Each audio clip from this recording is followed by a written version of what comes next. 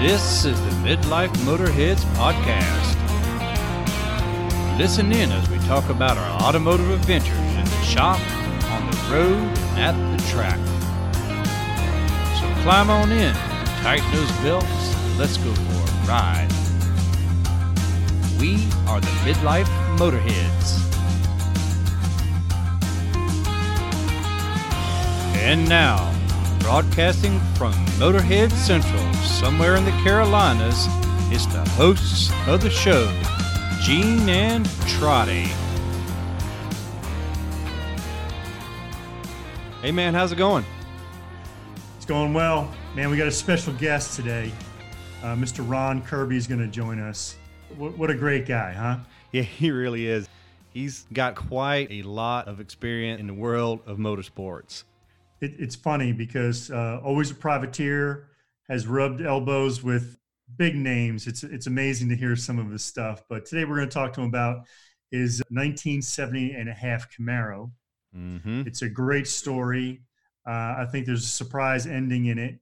He talks about how he decided on that car, what he did with that car, how he followed that car's history, back and forth across the Atlantic Ocean, and how sitting on his couch watching Barrett Jackson brought the car back into his life. So it's a pretty cool story and tremendous guy. We need to have him on again, Trotty, because he's a great guest. Like I said, wonderful guy. Yeah, there's no doubt about it. Ron, he was like a double engineer. Was he like a mechanical and electrical engineer? He was actually, I think, a jet engineer. Oh, okay. For GE or something like that. And full of novel ideas, kind of a neat guy. Oh, there's no doubt. I mean, and he's been not only in SCCA, Trans Am, he worked with NASCAR for a while. I mean, he's been everywhere and just met a tremendous amount of people. I guess Trans Am was like Mark Donahue and some of those guys he raced with. Yep. Who did he work for at NASCAR? We'll get and talk about that on another show. Yeah, I think it was the Allisons.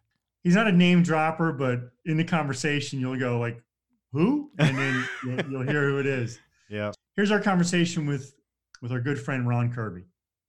Well, what are you guys up to taking it easy in this hot summer down in South Carolina and North Carolina? We know my friend here has not worked in a whole week, so I don't know what he's doing, but I'm a new job, my friend. Sounds like you're not on unemployment, Gene. Not yet. He's not working. Yeah. So, Ron, we're going to ask you a couple questions and kind of kick this off. Really appreciate you joining us. Hey, I appreciate being on. So, we kind of want to, we're car guys. We want to talk about cars. And, we've known you for a while, but we know you've held the steering wheel a bunch. And we'd like to know about your first race. The first race. Okay. When was it? I know when it was. I'm just trying to put it together. Mm-hmm. A buddy of mine was in SCCA. I had been married about a year. I was married December 29th, 1967. And it was about, 68. And it was in April of 68.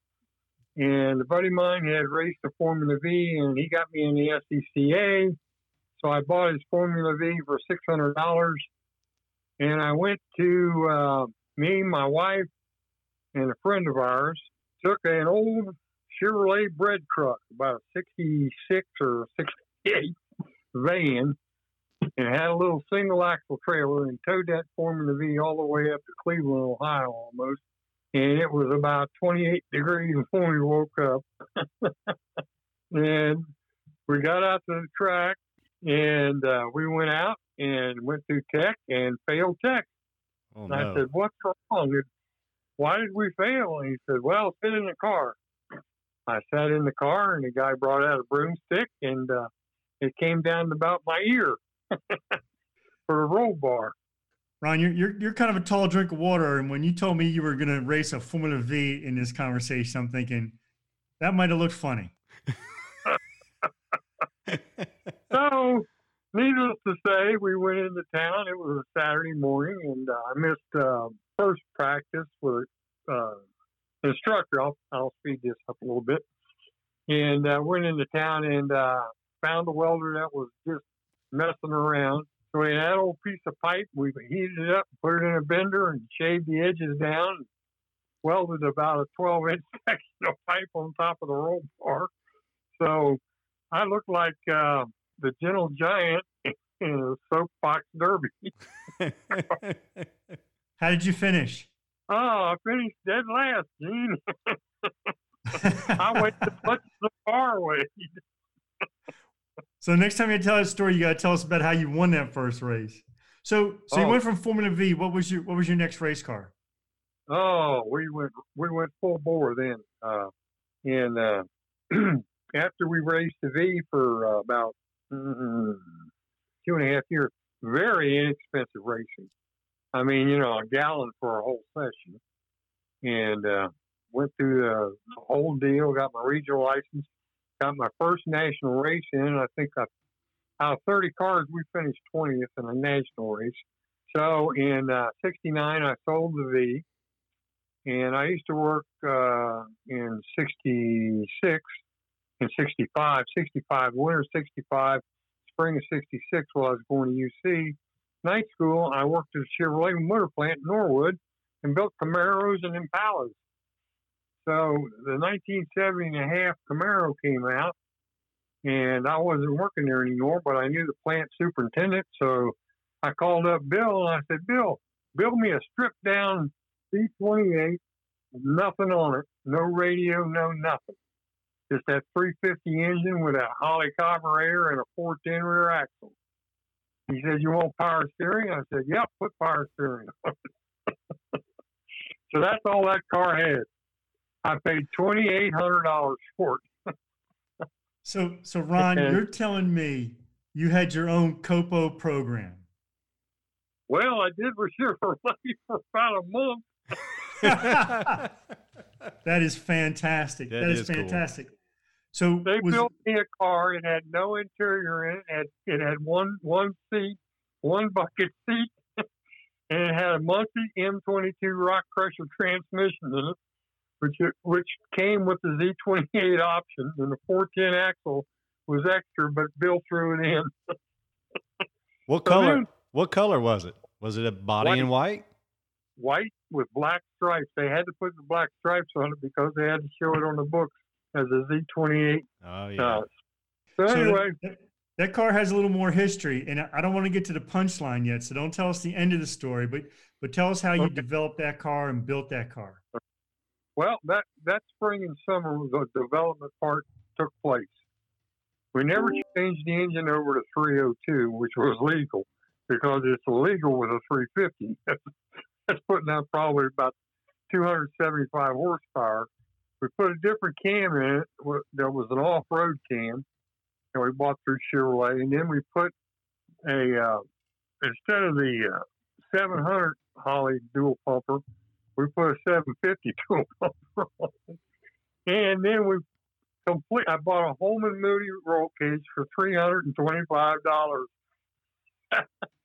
And they shipped it to me by freight, right out of NASCAR rule book, man. That thing had gussets in every corner of the roll cage, 4 bars on each side of the door. It had a petty bar, a whole 9 yards. And it was welded to the front stub frame axle shaft. So we got the car running. We went to a national race, and I'll be damned if I didn't come in third place with a cheating mug. They never checked the cubes. They never checked the tires, the wheels. They just looked at the car. Does the brakes work? Does the lights work? Yeah. Man, that's incredible. That was SCCA, Ron? SCCA back in 1970. And in 71, we went to racing nationals and 1 or 2 Trans Am races. I think one was at not Indianapolis, Mid-Ohio. And that one after Mid-Ohio, then we went to Michigan International. We run Michigan International in Trans Am. Then we went to, that was all in 73. And in 74, we ran one of the last Trans Am races at Road Atlanta in Mid-Ohio. So I was doing pretty good. And then the bottom fell out of everything with SCCA. Basically, the gas guzzler finally caught up with everybody. And Jim Bischoff called me up. He said, "You're not running Trans Am this year." Or Bill or Jim. I can't remember his name. But he was in charge of IMSA, Bischoff. And he said, "How about coming down the road Atlanta and running?" I said, "Well, we sold a Camaro." He said, "Well, can you get a hold of another car?" I said, "Yep. I know where there's another Trans Am car." So I called my buddy up at a used car dealership, and I raced against him. And he had all the Holman Moody stuff, plus the Holman Moody Ford Mustang motor that he blew up and was rebuilding it. So I had sold my Camaro for $4,500 to a guy in Bluebell, Pennsylvania. So I went up to Dayton, Ohio, about 45 miles away, bought this Mustang, 69 Mustang that had been rolled at Road Atlanta, not Road Atlanta, Elkhart Lake, end over end in the kink, and he had rolled it and barely lived through that one. But they rebuilt the whole car, suspension, everything up. It had it had rod. You could put your fist down the ports in those 302 heads. They were all from Ford racing parts. I never seen a set of heads like that in my life. The Boss 30 heads were what beat every other car in Trans Am. And they were legal 302 heads. Wow. Unbelievable. We took that to Road Atlanta. Bishop, he was trying to fill the field up. They had two sections. They had an A group and a B group. They put me into A group because I had more experience, and they had just started the IMSA GT series. Well, we went out and we ran a qualifying heat, and I finished about 10th in the qualifying heat out of about 20-some cars. And you got to remember, it's a brand new rebuilt motor. So then they put us in the second heat, and this is the combination of the first heat and the second heat. The top 20 cars would made 48 cars in that heat race. So there was 48 cars, and they were only going to take 40 cars in for the final race. So I started out, and then the tire started going down. I had to go in the pits, change the tire, come back out, and now I'm running dead last, right?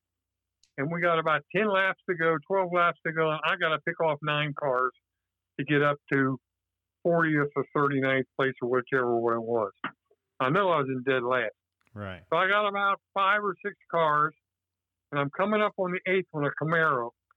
And that son of a bitch excuse my language, that son of a gun would not let me pass him. He would block me at every turn, even through the S's. I was faster than him on the straightaway, and every time I go to pull around him, he'd block me, and then he'd come back to where I was trying to. I'd fake him a block, and then I couldn't get around him. So I figured the only place I could pass him was going into number 1, which is an uphill turn. And if I could get on the outside of him, and he thought I was trying to pass him on the outside, right at the apex, he would slide out to the outside because I was faking to the outside. Once he started sliding to the outside, I could just nail it just nail it, drop it into third and nail it, and shoot right through the apex, past him, going up the hill. I got to the top of the hill, and I shifted back to 4th gear, and the motor went kapow. Ooh. I got a picture of a rod, Gene, I'll send you. It's the rod that twisted, but it never broke. I've never seen a rod twist like this before. Never in my entire life, and it didn't break. And that was the Holman Moody's race shop. What happened to that Mustang? Mustang went to California, and it got repainted white, the regional color. It's running in the series out of California under Al Costner's blog book for the car in Trans Am series, because as far as they knew, it was never raced anywhere else but in Trans Am. So they repainted the car, and I got a picture of the car here somewhere. Yeah, there's one on the wall. But it's just from there, it was a nightmare. We sold the race car. GE. I graduated from college by then. Mechanical engineer. I've been working at GE since 1968, second shift, third shift, and running the SST engines and a precursor to the B-1 bomber engine. The F-16 engine was coming along. I was in the military back in development, and we ran all the engines in Evendale. So they had a big cutback at Evendale. And the manager come over to me and he said, I need somebody in field service, Ron. He said, I got a TF-34 that we're building up in Lynn, Massachusetts. And it's going to go on the first fleet of S-3As for the Navy. It's dual-engine carrier aircraft for sub-hunters. I said, I know nothing about those engines except the air goes in the front and it comes out the back. Before we get too far along here, so is that Camaro, the 70.5 Camaro that you bought? Straight out of the assembly line. Was that the only Camaro you've ever had? Yes, and raced? Yes, so sir. Tell us the rest of that story. Tell us where that car wound up. All right. The boy in Blue Bell, Pennsylvania called me up and he said, we're going to change your rear end gear. I said, well, what are you going to race? What class are you going to race it in? He said, well, we're going to try to race it. Trans Am was dead. He said, we're going to try to race it in NASCAR. Not NASCAR. FCCA, and then after we get the car broke in, we're going to start racing IMSA GT with it. I said, okay, cool. He said, we just want you to send us a letter that you put it's a quick change rear end gear, Gene. You know, there's two gears, one over top of the other one. It's an old style two gear quick change. It had a case on the back of it. You take the bolts off, the case comes off. You slide the two gears off. You put the other two gears on, and you went from 410 to a 394 or something, you know. Yeah. I can't remember. One of the brand name was Winters, I believe. They're very noisy. Yeah, made lots of noise. Yep. Mother's Brothers maybe it was Winters. It could have been. I can't remember. But anyway, long story short, they wanted me to write a letter that I had put it in and raced in Trans Am with it. I said, okay, you own the car. I wrote them a letter or signed it and dated it, post-dated it, that before I sold the car to them, sent them a letter, and by God, they got by with it. They went into SCCA and ran it with it. So then they blew the motor up again, and they parked the car. This was in Blue Bell, Pennsylvania. Well, after they parked the car in Pennsylvania, it sat for about 5 or 6 years in a garage, a warehouse barn, and they put it on Auto Week for sale, and said it had NASCAR, Holman Moody roll cage, yada yada yada, blown motor. By then it was a 302 because NASCAR was checking, or FCCA was checking everything, and IMSA GT was really breaking down on the rules. Before 1975, you could cheat with nitric oxide and they wouldn't know it. I mean, I never. They would. Some of those inspectors were so dumb. All they knew how to do was check 5 lug bolts and make sure one on each wheel was tight. That was all they ever checked, in the brake light. That's the good old days, right? That was the good old. When you have volunteers, you get what you pay for. I tell you what, some of those older guys that were inspectors, I could have run a 454 truck block in that Camaro. They wouldn't have known the difference. Yeah. Hey, Ron. So it goes into the papers for sale. Who buys that car? You're not going to believe this in a million years. You ever heard of the Elliott out of Georgia? Would this be Awesome Bill from Dawsonville? And Ernie, the engine builder and car builder, Ernie Elliott bought the car. Wait a minute. You telling me Bill Elliott one of the NASCAR. I think he was voted like most popular driver in like in the early mid 80s, late 80s. This is late 70s, early 80s, man. And this guy bought your Camaro. Yeah, Ernie Elliott bought the car, and this is documented. They went through everything. They even added on the NASCAR expansion loops for the front of the hood, where the engine was. They lowered the car, dropped the spindles back a little bit, and made the wheelbase a little bit shorter instead of being longer. I think it was only like an inch or so. They rebuilt and put a NASCAR engine in that car. Kept the transmission. The transmission never did break. That Muncie Rock Crusher M22, I wish I had another one of those somewhere. You can't find them. They're gone. People got them in their cars. But anyway, he rebuilt that car completely. Painted it back to black, which we ended up painting it in 73, I think. We painted it solid black. Everything on it was black, and then we had great big American flag number 51 on it. It was unbelievable. But he rebuilt everything in it, he retouched everything, put a NASCAR gauge system in it, everything NASCAR. Boom tubes out the sides of works. Took it to Barrett Auto Auction. Now you got to remember, I paid $2,500 for this car. I sold it for $4,500 in 1975. I have no idea what Ernie Elliott bought it for. He took it. Now, Ron. Yes, sir. That car went on a little trip though before it went to Barrett Jackson. No, see, I was getting ahead of myself. You're right. Because after they got through at Elliott's, and when they finished the car, they called up somebody somewhere, and the Queen's Cup in England invited them to come to England and race in the Queen's Cup. Goodwood. They went to Goodwood with that car. Goodwood. That's exactly right. Yeah. They put that car on a plane and flew it to England and raced in the Goodwood Speed Festival. Yep. So the car goes to Goodwood and comes back. It comes back, and before it goes to Barrett Auto Auction, I think the car ran in the what do you call it, series, vintage car series for years, and then it was put in storage and yada yada yada. They cleaned it all up.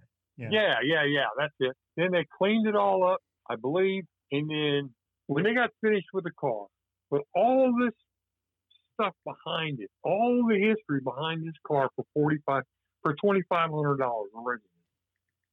It went to Barrett Auto Auction and sold at the Barrett Auto Auction, I think, for $110,000. Damn. You know, for the people who want to fact check this, they can go into Barrett Jackson Auto website. They can go into the archives. They can find that this car actually sold. It is the Ron Kirby Trans Am Camaro. Yep. And it was bought by Mr. Bill Goldberg of wrestling fame. And you're right, it went for over $100,000. And you know, Ron, the thing that cracks me up most about this story is you telling me that you were sitting on your couch watching the Barrett Jackson Auto Auction, and what happened? I'm sitting on the couch watching the Barrett Auto Auction, and this black Camaro rolls up on the floor, and this guy starts talking about the history of this car. And I screamed out loud. By now we had like, 4 children or 3 children. It was late at night. And I hollered at my wife, come out. I said, come here. She said, I don't want to look at that car again. She went with us to every race. My wife and all of our children. We had a great big camper truck. We bought a 1973 Chevrolet Dually, the first year they came out with a crew cab with a Dually. That son of a gun with a 454 would haul 10,000, 20,000 pounds. We put a Marigo camper on it that would sleep 6 people. The back end popped out of it. And a trailer that wasn't worth $10. And we towed that car all over the U.S. And Ron, you tell me you're sitting on your couch, not knowing what's coming up next, and they roll up the black Camaro. Yeah. And what? Passed out when they sold it. They hammered for $109,000 or $110,000. I told her, I said, I should have never sold that car for $40,000. That's right. That's right. And like you guys, Gene, when you were telling me about when you was growing up, you wanted to get you a car to work on. You got that old '57 T-Bird. I bet you wish you had it back now because they're going for over $200,000. I know. I wish I had them all back, but we can't have them all. Ron, that was that's the greatest story you tell. I think is about that old Camaro and how you bought it, stripped out, built it, sold it, and followed its history. That's a fantastic story. That's fantastic. Yes, sir. All right, that's great, Sir Gene, Ron. Sir Trotty. It's been my pleasure. Oh, it's been our pleasure. I can't thank you enough for being a guest on the show. Ron, everybody who knows me knows you in the following way. I tell them that you're the man I met online.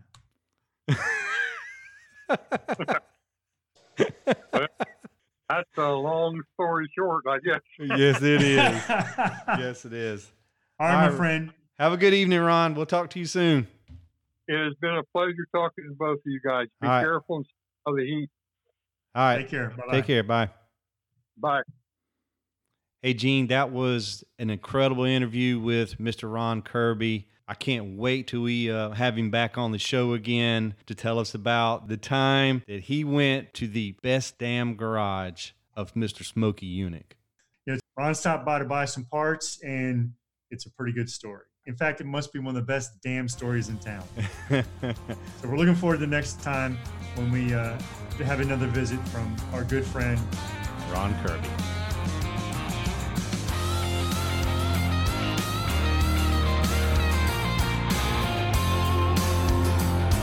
Thank you for downloading and subscribing to the Midlife Motorhead podcast. Make sure to check out our main website at midlifemotorheads.com and all our social outlets, Facebook, Instagram, and YouTube.